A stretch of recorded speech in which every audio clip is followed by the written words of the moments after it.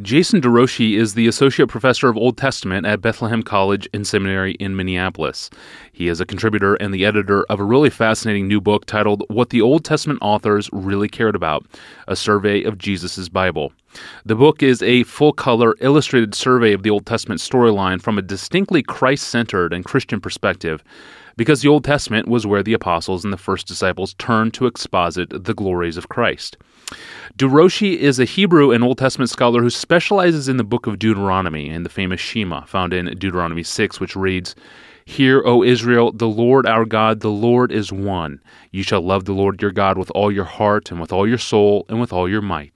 In this podcast, we talk about this theme of love, vertical love for God and horizontal love for our neighbor. It's a theme that finds itself at the center of the Shema, the center of the book of Deuteronomy, the center of the law, and the center of the Old Testament and New Testament alike. And because of his proximity, DeRouchie joined me in person in the DG studio here in Minneapolis to talk about a biblical theology of love. And I began by asking him, what is the significance of love in understanding the message of the Bible? Okay, so why even talk about love? It's because Jesus saw it as massively important. What's the greatest commandment? Love God, love your neighbor. And in Mark 12, he quotes the whole thing, "Hear, O Israel, Yahweh our God, Yahweh is one, and you shall love the Lord your God with all." The all commandment. And we see love then, even in the New Covenant, expanded to say this is what the entire law was about. To get the law and the prophets means you're going to understand the golden rule. You're going to manifest love for your neighbor. So the relevance, Jesus does not see love for God as being an old covenant only thing. And just the very fact that we have a God, by his very nature that he's over all things, means that he is that it's just and necessary and loving for him to call us to love him with all. It's right, that is, it's just for God to call us because he is God. He's worthy of highest praise. It's necessary because if God were to call us to love something other than him, higher than him, he would no longer be God. So it's not only right, it's necessary, but then it's loving, because in his call for us to love him, that's where we can know greatest joy for the longest amount of time. And it's the only place where we can enjoy salvation. Love me. And God is loving us and calling us to do that. Massively relevant. Yes, so that's why it's necessary and it's right and loving for God to call us to love him. What would be the lasting significance of this point for the believer? It's significant for Old Covenant saints because God said that he's the faithful God who keeps covenant and steadfast love with those who love him, whereas to those who don't love him, judgment. Deuteronomy 7, verse 9 and 10. New Covenant side, very familiar verse, Romans 8:28. And we know that for those who love God, all things work together for good, for those who are called according to his purpose. I want things to work out for good for me, but there is a conditional element. That condition is love for God. Massively significant that we understand what this love is about so that we can enjoy good from God. This love for God is all-embracing for all of life. Explain how and why love is all-embracing from the Shema. It's an all commandment. Many have called Deuteronomy 6:5 just that. You shall love the Lord your God with all your heart, all your soul, all your might. To try to understand what we're getting at here, I think we need to understand the heart, the soul, the might language. Heart, all throughout the Old Testament, is everything internal. Our desires, our will, our motivation is to be screaming, I love God. He's the one I'm living for. But not only that, our thoughts, how we think is to cry out love for God. Heart is internal. Everything within crying out, the Lord is one in my life. Soul is a little more tricky. We know this word from Genesis 2:7. God took a bunch of mud and then he breathed into it the breath of life, and the man became a living soul, a creature. We know of this language throughout the Psalms where soul is paralleled with spirit. But in the Pentateuch, the first 5 books of Moses, that equation of what is internal, the spirit with the soul, doesn't happen. Instead, soul talks about, it refers to the entire being. You can have dead bodies are called dead souls, Leviticus 21:11. Or God says he will dwell among his people, Leviticus 26:11. His soul, his being, will not turn from them. So my understanding here is that to love God with the soul is saying more than to love him with our heart. We shouldn't think of like a circle, who we are as a person, with a hearty part, a soully part, and a mighty part. But rather, I think what's happening is that there is rather overlapping concentric circles. At the core of our being, we are to love God with our heart. Then one step bigger is our soul. That is, everything that is in our heart, our desires, our will, our motivations, but bigger than that. It would include now our actions, our words, how we treat others, our perception, everything that's connected with our being. And then we come to the word, our might, as it's rendered. Now, what's weird is 298 times in the Old Testament, this word is merely an adverb, meaning very. We know it in Genesis 1:31. God saw all that he had made, and behold, it was very good. But in this instance, it's being used as a noun. Veriness. Love God with your veriness. It's only used this way one other time, 2 Kings 23:25, when it says, Josiah turned to the Lord with all of his heart, with all of his soul, and with all of his veriness. The Septuagint translated it, love God with all your power. The Aramaic translation said, love God with all your wealth or resources. And I don't think they may, I think very likely they were close, on target here. If at the core, if I'm right, Moses starts with what's internal, then he moves to who we are as a being, then our veriness could very likely include all of the resources that we have in store to love God. So not only loving him with our desires and our thoughts, loving him with our actions and our words, but now loving him with everything that's connected with us, our car, our wife, our media, our clothing, how we treat our children, our house, everything that's connected to us is to be saying they're surrendered to God. They love God. Love for God is wholehearted, life-encompassing, community-embracing, everywhere we go, everything we do, crying out, the Lord is one in my life. And in Deuteronomy 6, right after we get this commandment, I think it unpacks all these contexts when it says, these words that I'm commanding today should be on your heart. So they get inside. And not only that, teach them diligently to your children. Talking about them when you sit in your house and when you walk by the way, when you rise up and when you lie down. Not only that, I want you to bind them on your hands and may they be as frontlets between your eyes. May they control your actions and may they control your perceptions. And then may it influence where you dwell and where you work. Write them on the doorposts of your house and write them in your gates. So you have, think the book of Ruth, where Boaz and met the other potential redeemer. They met in the gate. And that's where commerce happened. It's where the politics happened. And this is to be governing all that's to be happening there. The all command is all-encompassing. And it's to influence everything. Incredible. And you've talked about love for God, and how does our all-encompassing love for God relate to our horizontal love, this love we are to display to our neighbor?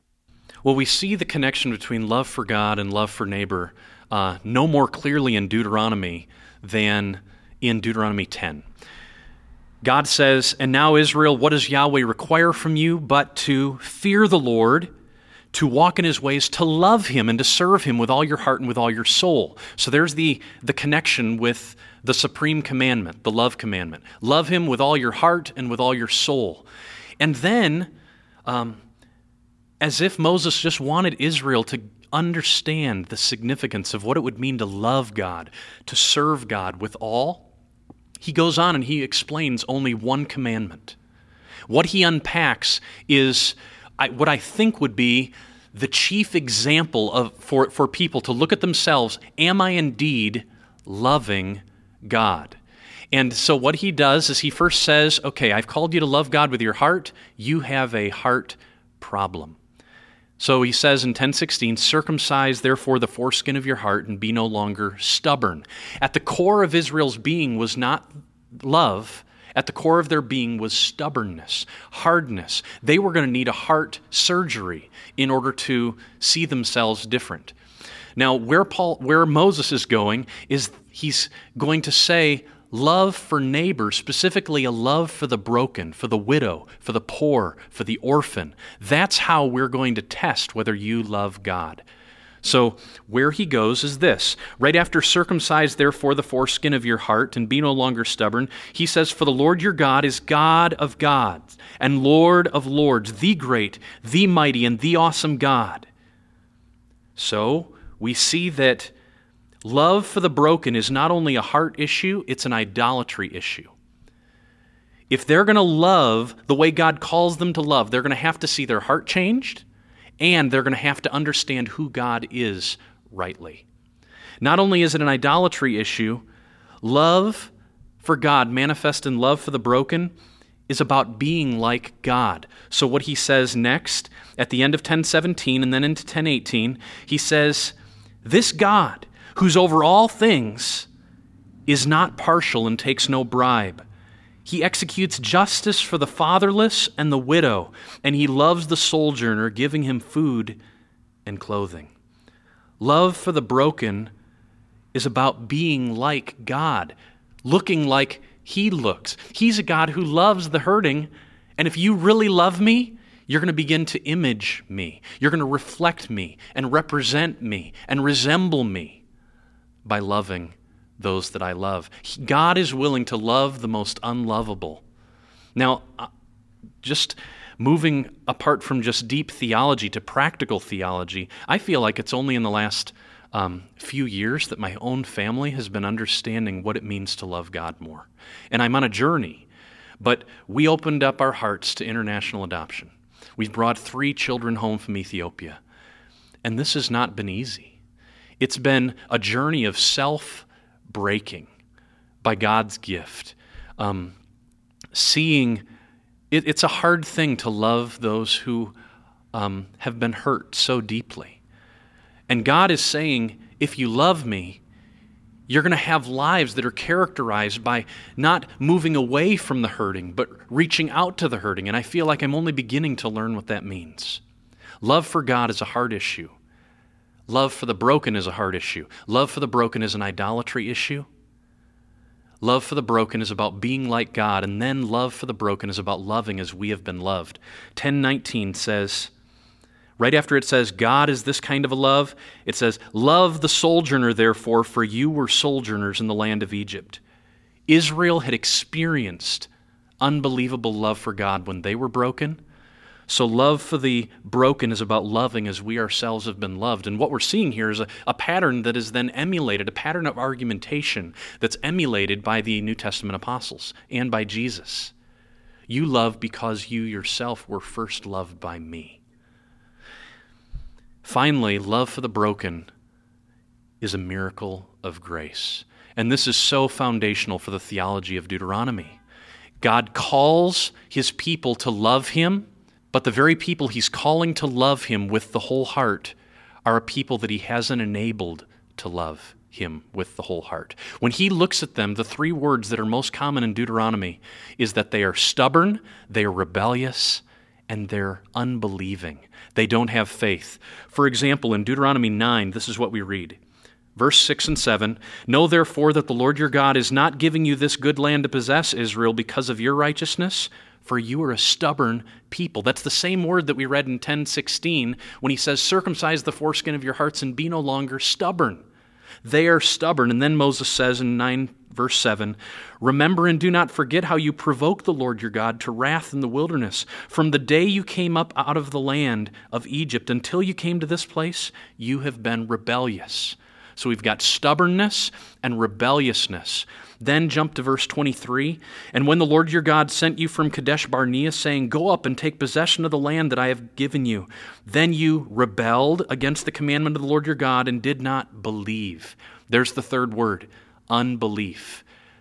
When Paul says in Galatians 3:12 that the law is not of faith, it doesn't mean God didn't call for it.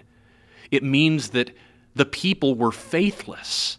The people who received the great call to love God, it never reached their heart. It never changed them from within. And Deuteronomy 29:4 tells us why. God has not given you eyes to see, or ears to hear, or a heart to know Him. But the amazing promise of Deuteronomy is that He one day would. And that's the age we're living in. The age that Moses anticipated when he said in Deuteronomy 30, verse 6, "The Lord your God will circumcise the foreskin of your heart, and He will make you love Him with all your heart and with all your soul." In the biblical storyline, there's a move, obviously, from the Old Covenant to the New Covenant in Christ. What changes are made to love in the New Covenant, if anything? How does love change? Yeah, the transfer from the Old to the New is nothing we can just leap from. Just because the Old Covenant called us to love God, now we should love God. The missing element is power. Power. How do we love God? And not only that, how can God justifiably pardon us? And so the answer, I think, is bound up in biblical theology. There is a word that Paul uses only 3 times in Romans. It's called dikaioma, and it's translated in various ways in the ESV, the righteous requirement, the precepts, and I want to use that word to build a bridge because it's going to get us to Romans 13 where Paul says, "Owe nothing to anyone except to love each other, for the one who loves another has fulfilled the law." We want to be law fulfillers. The new covenant is not a lawless covenant. It's a covenant wherein the law has now been written on our hearts and we're empowered to be people that the old covenant members for the majority could not be. So how do we get there? Number 1, Deuteronomy 4 verse 1. The old covenant call is this: "And now, O Israel, listen to the statutes and the rules that I'm teaching you and do them that you may live." That word statutes in the Greek translation of the Old Testament is dikaioma. The plural of dikaioma. Keep the statutes in order that you can continue to live in relationship with me. But Israel didn't. Indeed, Moses says, Deuteronomy 31, "I know how rebellious you are, how stubborn you are. Behold, even today, while I am yet alive with you, you've been rebellious against the Lord. How much more after my death? Assemble to me all the elders and the tribes and the officers, that I may teach these words in their ears and call heaven and earth to witness against them. For I know that after my death, you will surely act corruptly and turn aside from the way that I have commanded you. And in the days to come, evil will befall you." That's the covenant curses, because you will do what is evil in the sight of the Lord. Moses had no sense that Israel's future was positive. In fact, he predicted that the old covenant would have a ministry of condemnation. It called for the right thing. Keep the statutes. Love God with your heart. But it didn't enable what God called for. But everything changes now. Ezekiel 36:27. "I'll put my spirit in you," new covenant text, "I'll put my spirit in you and cause you to walk in my statutes and be careful to obey my rules." Statutes there. So the new covenant is going to be characterized by a people who keep the statutes. God won't only command it, He will enable it by the power of His Spirit. Ultimately, the Spirit of the resurrected Christ. Now we move to messianic fulfillment. Before I move to the call for me to be a law fulfiller, the law of love, I want to see that Jesus is the one who ultimately loved God perfectly. And on that basis, I have pardon and then a pattern to follow and power enabled to be the lover that God's called me to be. Romans chapter 5:18. "Therefore, as one trespass led to the condemnation of all men, so one act of righteousness, dikaioma, leads to the justification and life for all men." Jesus inaugurates the new covenant by keeping the statutes. He embodies in His life perfect obedience. That is, He was the perfect lover of God and of neighbor. And now we move to Romans 8. So dikaioma shows up in Romans 5. It shows up in Romans 8, verse 4. But here's how we get to Romans 8:4. "Therefore, there's no condemnation for those who are in Christ Jesus. To be in Christ Jesus is to be justified. That is what it said in 5:18, through one act of righteousness, it leads to the justification of life for all men. So there is no condemnation for those who are in Jesus. Jesus has been the ultimate lover, and now we have no condemnation. For the law, the Spirit of life, has set you free in Christ Jesus from the law of sin and death. For God has done what the law, weakened as it was by the flesh, that's old covenant, called for a good thing, but God didn't change the heart. The law by itself could not do it, but God did it by sending His own Son in the likeness of sinful flesh. He condemned sin in the flesh. Through His perfect obedience, He was able to go to the cross as a substitute for us, not bearing His own sin, but bearing our sin. Through His perfect righteousness, He proved that He was the perfect lover of God. His faith overflowed in perfect obedience, and that's all transferred to us. In the great exchange, our sin goes to Him, His righteousness comes to us, and it's not only a righteousness in the past, but it's a righteousness that produces something, sanctification. So we get to the in order that of 8:4, in order that the righteous requirement, the dikaioma of the law, might be fulfilled in us who walk not according to the flesh, but according to the Spirit. Now let's just see how this works. Verse 3 talks about Jesus condemning sin in the flesh through His 5:18 act of righteousness. His one act of righteousness secured justification for us. And because His act of righteousness secured our justification, it was done in order that now we might actually fulfill the act of righteousness, the righteous requirement of the law, not by the flesh, but by the Spirit of the resurrected Christ in us. Now Paul, here's our bridge to love. Paul in Romans 8 uses the word to fulfill. The law is to be fulfilled in us. And the next time he uses that is in Romans 13 when he says, "Owe nothing to anyone except to love."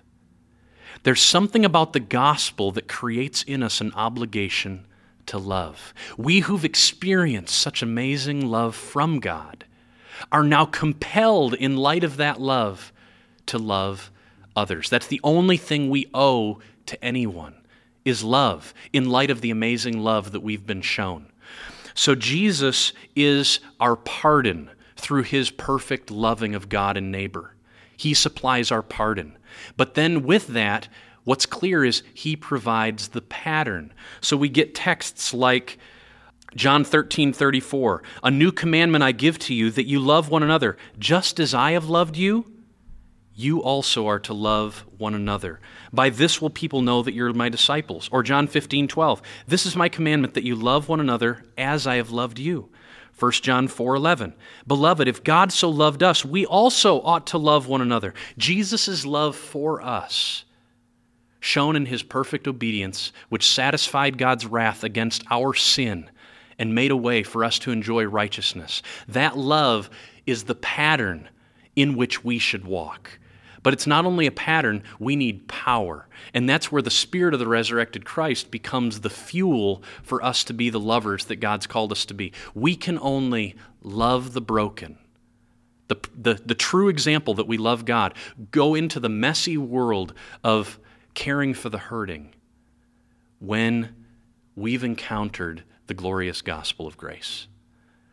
Christ's perfect love secures our pardon, provides the pattern, and ultimately, because His love moves all the way through the resurrection, through Pentecost, and comes into our hearts by the presence of the Spirit, it's that same love that provides the power for us to be the people God's called us to be.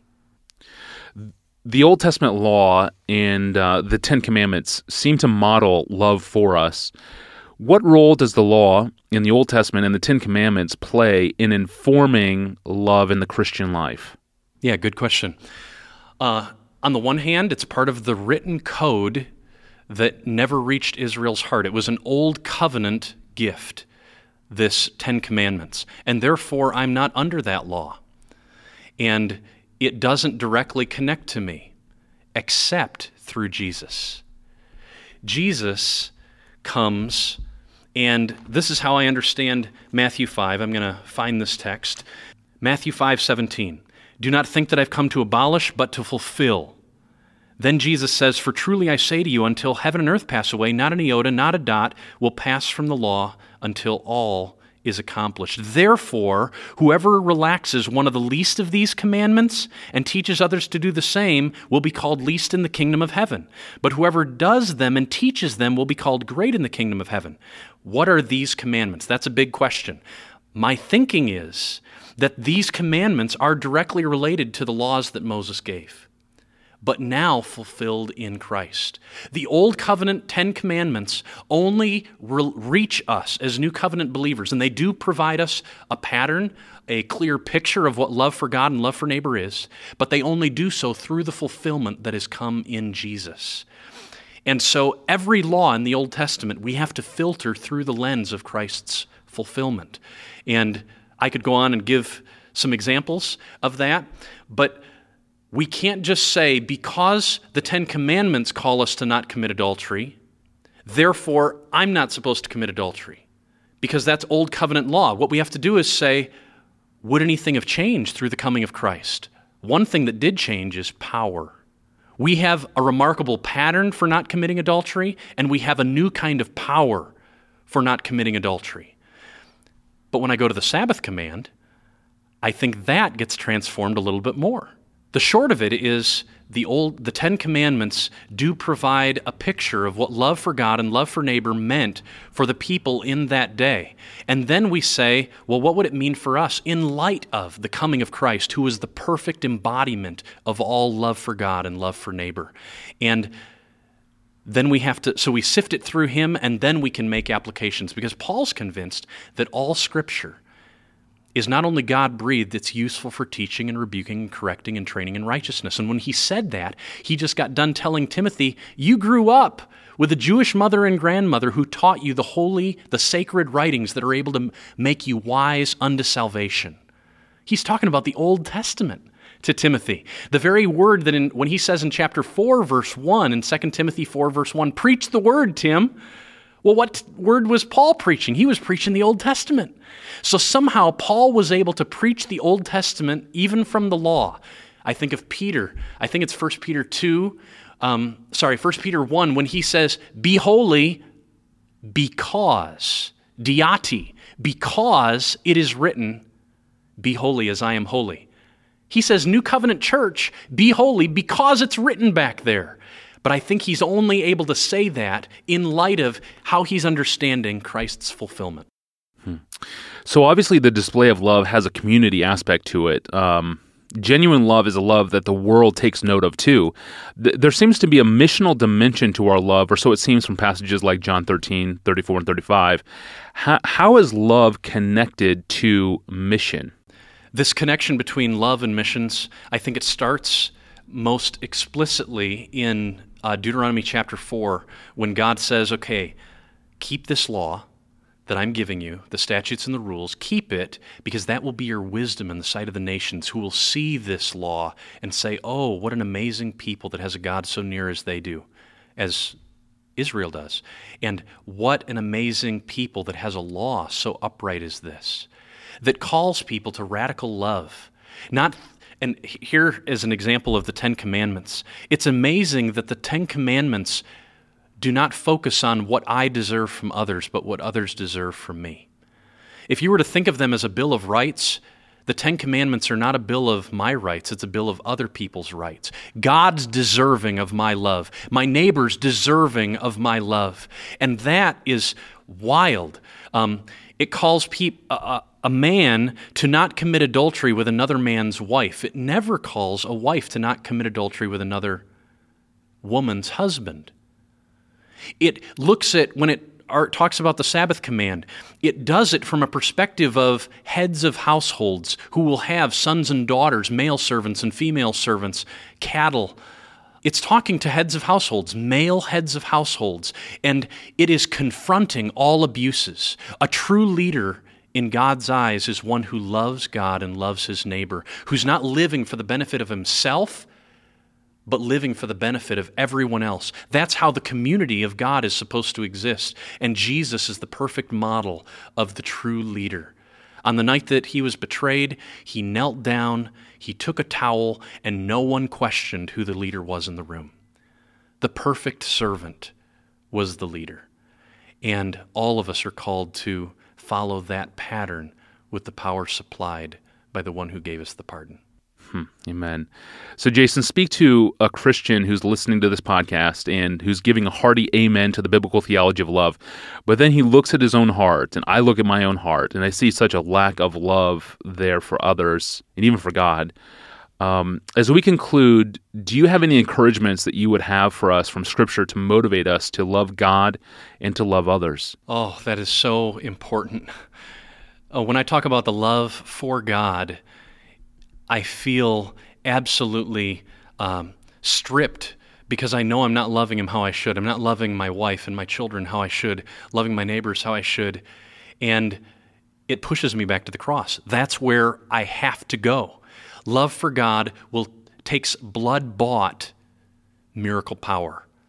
And so I rest in the gospel that Christ was the perfect one, and therefore, although God is doing a work in me, it's not the ground for Him to be for me. But God is 100% for me. I live in that context. And then I go to out of that gospel, I'm going to find fuel for love. And I think 1 Timothy 1:5 is a great text for seeing how this works. So 1 Timothy 1:5, Paul has charged Timothy, I want you to charge others in your church to stick to the true gospel, to not depart to any different doctrine. So keep the pure gospel. And then he says the aim of the charge is love. So the reason that I teach the gospel is to see people turn into lovers of God and lovers of neighbor. That's why I'm a preacher, because I want to see love birthed, because love magnifies the worth of God.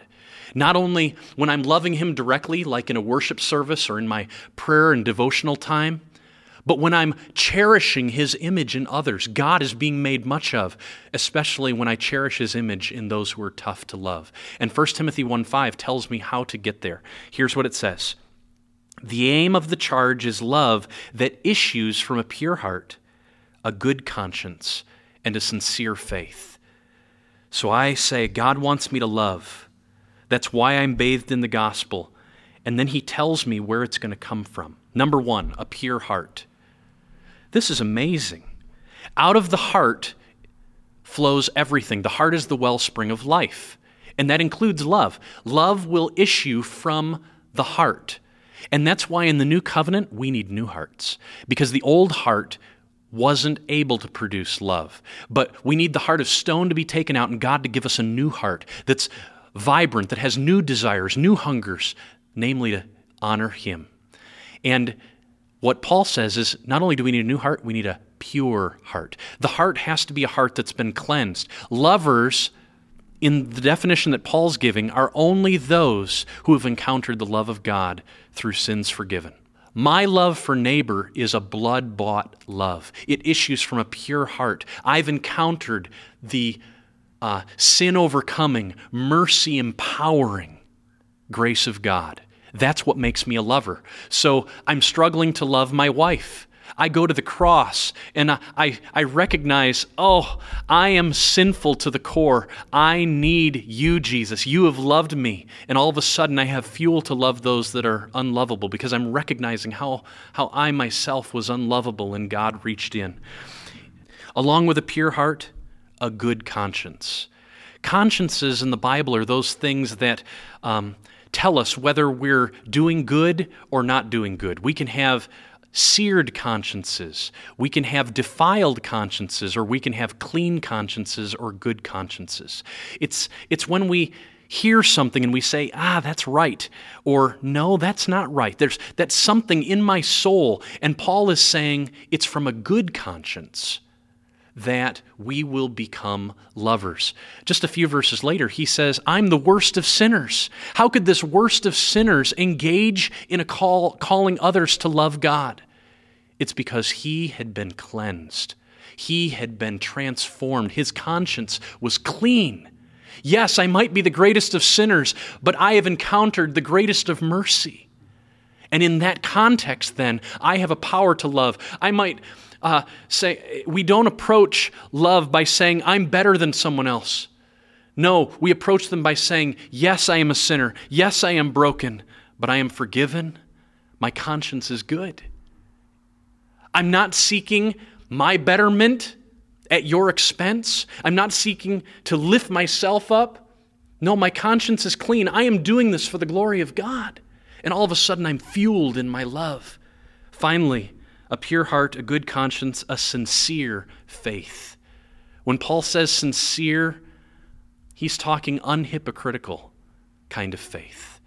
So what is faith? Receiving all that God is for us in Jesus. Being satisfied in all that God is for us for Jesus. Faith is the one thing we do that takes the spotlight off of us, puts it all on what God has supplied. Faith is about insufficiency in of ourselves and absolute trust in the sufficiency that Christ has bought. That's the context where love happens. So I'm struggling with bitterness. I've been hurt and abused. How do I gain the power to love? It's only going to come when I tap into the ultimate power. I have to do it with sincere, true faith, saying, God, I am weak, but you are strong, and you at the cross supplied all the power I need to be the kind of lover that I need to be. To enter into the adoption world, you're entering into a world with a big question mark. Is this going to go easy, or is it going to be hard? Is this child going to grow to celebrate what we have offered, or is this child going to grow to hate us and point fingers at us and yell at us? Are we going to take our perfect, peaceful home and make it into a place of chaos? We have no idea. Hebrews 11, chapter 11, faith. Some, by faith, they conquered armies. By faith, they rose people from the dead. By faith, they were sawn in two. By faith, they were martyred, of whom the world is not worthy. We don't know which way our faith is going to go, but we need our faith to be good. Sincere, unhypocritical faith that is trusting all that God has supplied for us in Jesus. And that's where love is birthed. So starting with our call to love from the pardon that Christ has secured, recognizing the pattern that he has given, only in that context does power come. So I think Paul is saying, yes, be good lovers. He's talking to people who we're told in verse 7 of 1 Timothy 1, they wanted to be teachers of the law. But he says they hadn't even arrived at what the law was pointing to, love. How do we arrive there? We do it by bathing ourselves in the gospel. We have to focus on what Jesus has done, what he has secured, and then trusting what he will enable through blood-bought promises. We become loving. Our joy in Christ, our delight in all that God has secured for us, saying, this is whom I'm called to be. I am on this world to magnify the greatness of God shown to us in love. Every decision I make, every encounter I have is about loving God, overflowing in love of neighbor. The fuel for loving neighbor in a self-sacrificial way that says, regardless of the cost, I will engage in this, is our joy, our satisfaction in God. That was Jason DeRouchie, the Associate Professor of Old Testament at Bethlehem College and Seminary in Minneapolis. He is a contributor and the editor of the new book titled What the Old Testament Authors Really Cared About, a survey of Jesus' Bible. John Piper enthusiastically endorsed the book. He writes this, quote, how could I not enjoy a book that the editor says is designed as a springboard for delight in God, the Supreme Savior, Sovereign, and Satisfier of the world? Jason DeRouchie has a sure hand when it comes to guiding a team of scholars. The aroma of his God-centered, Christ-exalting comments permeate this survey. I would happily put this in the hands of every church member. End quote. That's very high praise. Thank you for listening to this episode of the Authors on the Line podcast. This free podcast is supported, produced, and distributed by Desiring God in Minneapolis, and it happens because we have generous financial donors like you. So thank you. Subscribe and find a full archive of episodes by searching for Authors on the Line in the iTunes Store, or watch for new episodes online at desiringgod.org/blog. I'm your host, Tony Reinke. Thanks for listening.